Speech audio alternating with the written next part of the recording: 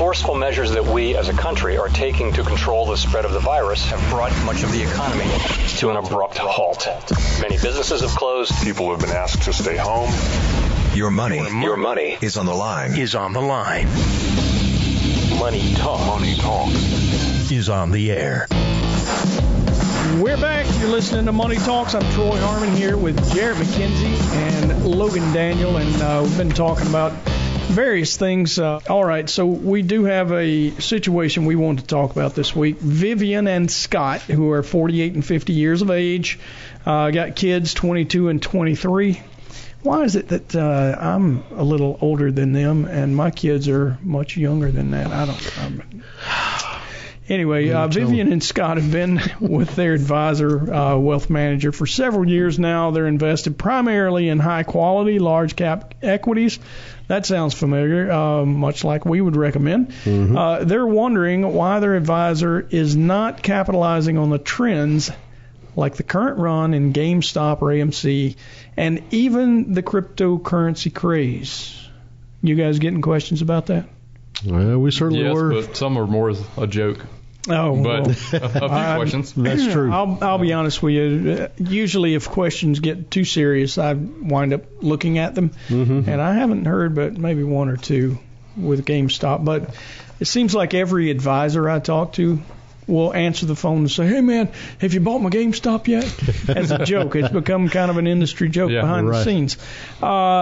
So we wanted to talk a little bit about, why your advisor is not likely to buy you GameStop or AMC when things like this are going on. We wanted to cover investing and then speculation, which actually has a place in markets, and then gambling, which has a place as well. What we think is happening with GameStop and AMC obviously is probably toward the lower end of that. But let's face it, what we do is a long-term game. We look to find investments, and by that I mean whether it be real estate, whether it be a stock, whether it be a business that you're going to go in and operate. An investor wants to determine what the future cash flows are going to be. They understand, to some extent, their cost of capital. Obviously, that moves with the market as interest rates move. But, they use that cost of capital to discount back to the current value, the present value, those future cash flows, right? Yeah. And that's what we would call an intrinsic value. Fundamentals. Which will never change, by the way. I mean, that story, you're right. That process doesn't change, ever. So, here we are looking at it from the point of view of an analyst. And it makes no sense. GameStop started this craze at like $19 a share. Yeah. I wouldn't have bought GameStop at $19 a share. There's a reason that a lot of hedge funds had a short position on it. Exactly. Heading towards zero. Right. So, the story is, and I'm sure if you've been paying halfway attention, you understand what's going on. GameStop became the focus of a Reddit thread. Some people on Reddit, which is social media, an old bulletin board type, social media decided that they were going to catch these guys that were short the stock. They'd start running the price up. What happens when you run the price up on a stock that has been shorted? They begin to get collateral. Yeah, they begin to get collateral calls, and they have to buy out of their short position. Which drives the price upwards. Yep. Right. Yeah. So I think it was smart. They did to hedge funds what hedge funds have done to lots of people for a long time. But they were able to identify something that was wrong in the market. And basically the thing that was wrong in the market was the shorts, actually the float, so the number of shares available in the market, were exceeded by the amount that was sold short. Yeah. And they knew that they had them kind of over a barrel. So wasn't it like 120%? 130, yeah, is what I've heard. Yeah, I heard reported 130. The thing is, though, it's all artificial. I had someone ask me during that, when it was just going crazy about if that was an indication that things are moving away from the more traditional, fundamental way that we value companies. And I said, Absolutely not. Yeah. I don't think that will ever change because the true value of something, as you said, is Right. that discounted cash flow stream that, you know, the company itself has. There's not a better way. That's been around for, 70 to 80 years at least. What do you mean, analysis? Just, the stock Yeah, this was- valuation. Yeah. I mean, this was Benjamin Graham, the investor who taught Warren Buffett everything. Exactly. He goes, Warren Buffett's what, 86 years old? Mm-hmm. So Warren Buffett was a young man when this all started. Right. You know, so It's not moving away from that. no, you know? absolutely This is not. It's I an guarantee anomaly. you. Do this.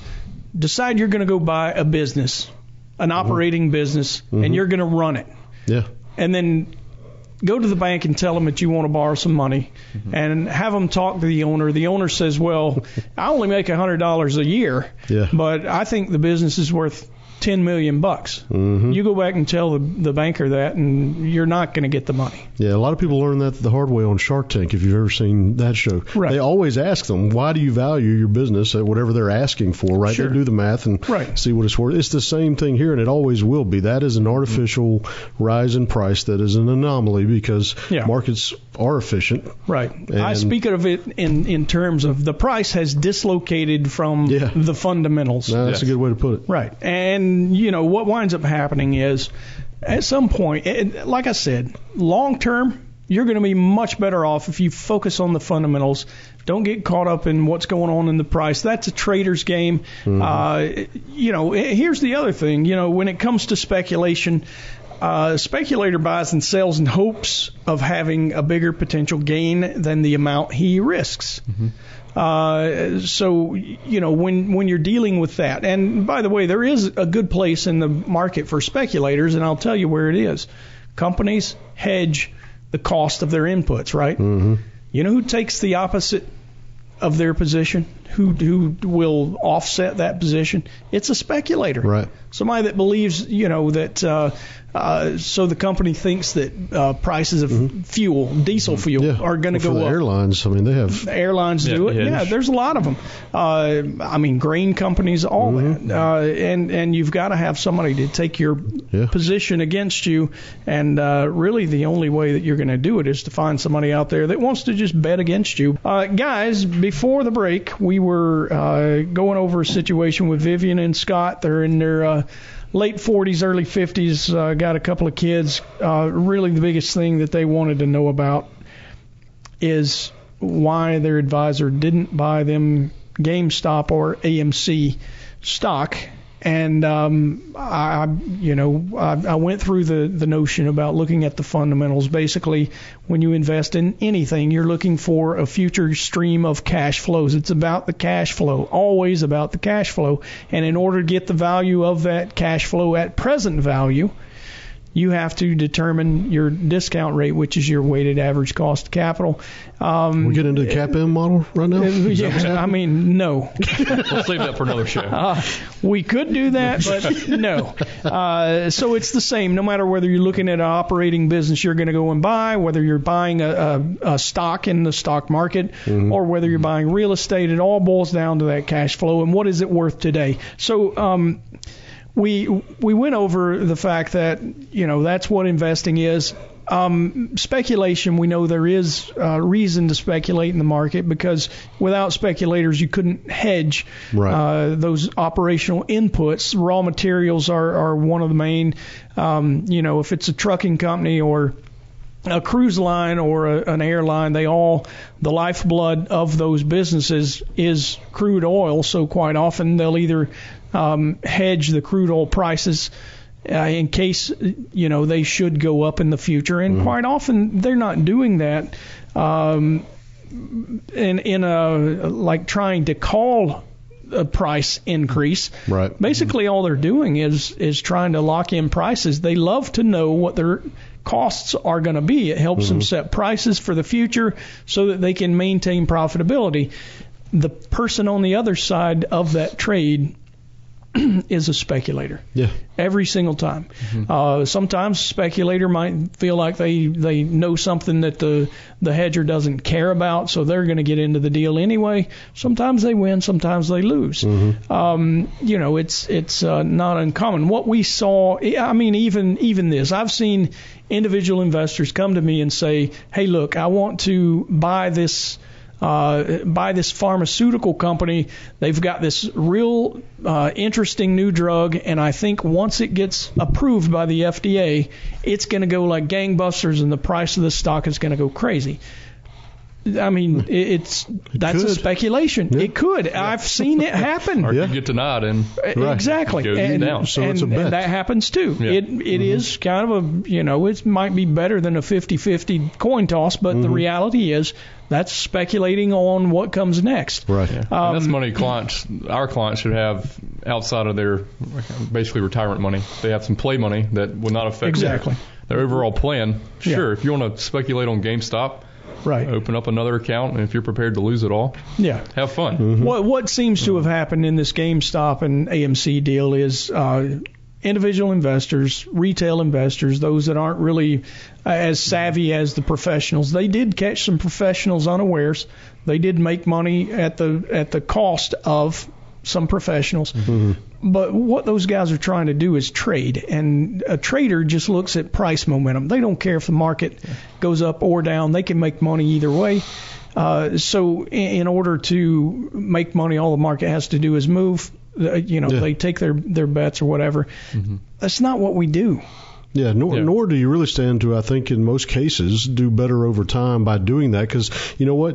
Every now and then you're going to pick a GameStop. You're going to call it right. You're going to make a lot of money. It's going to make you want to do more of that. Yep. And then inevitably, because even with us, we don't pick every single one of them right. Hopefully we pick more than we don't. But to make money. But. Right, exactly. At the end of the day, if you're going to have winners and losers, and probably to the extreme on those things, when you're doing that kind of stuff, is it really worth the additional risk you take on by taking that approach for potentially a few more percentage points on average over the long run? I don't think it is. But more importantly, from our standpoint, clients don't pay us to speculate with their money. They pay us to invest their money. Right. Try to preserve the principal and grow it. Right. There's a reliable, that has been proven.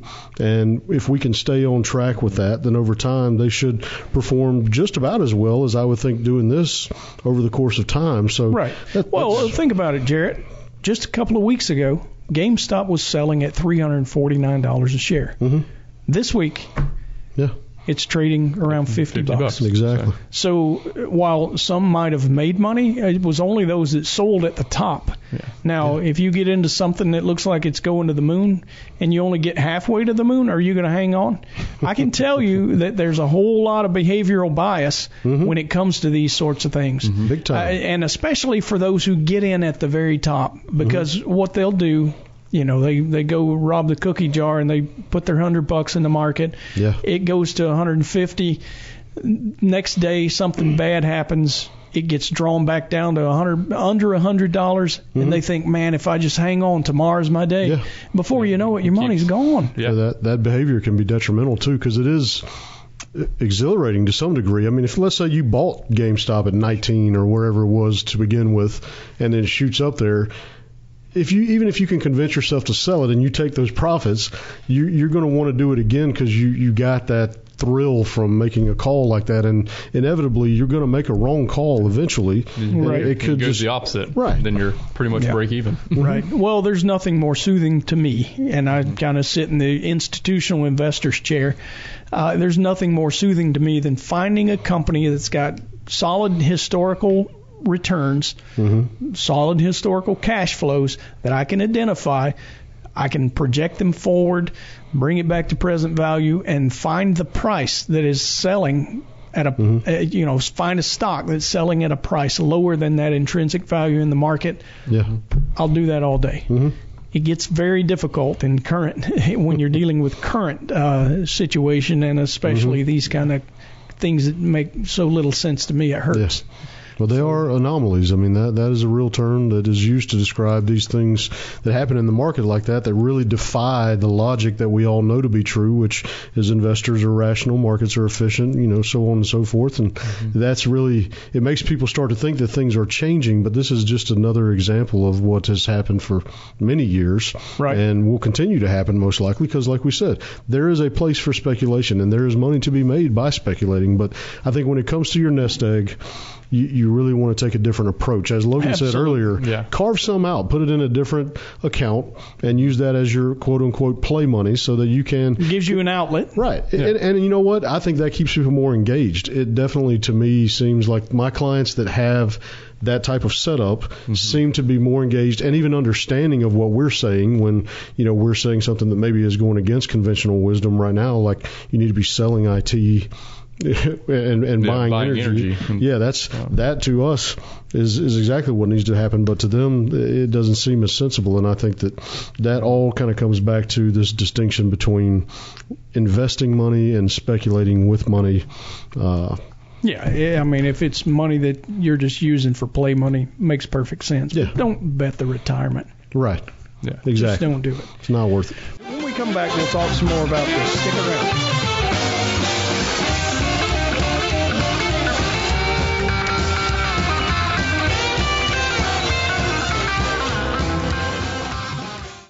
All material presented is from sources believed to be reliable and current, but accuracy cannot be guaranteed. The contents are intended for general information purposes only. Information provided should not be the sole basis in making any decision and is not intended to replace the advice of qualified professionals, such as tax consultants, insurance advisor, or attorney. Although this material is designed to provide accurate and authoritative information with respect to the subject matter, it may not apply in all situations. This is not to be construed as an offer to buy or sell any financial instruments. It is not our intention to state, indicate, or imply in any manner that current or past results are indicative of future profitability or expectations. Portfolio holdings discussed are subject to change. There is no guarantee that in the future these securities will be held in the Henssler accounts. As with all investments, there are associated inherent risks. Please obtain and review all financial material carefully before investing. Henssler is not licensed to offer or sell insurance products. This overview is not to be construed as an offer to purchase any insurance products.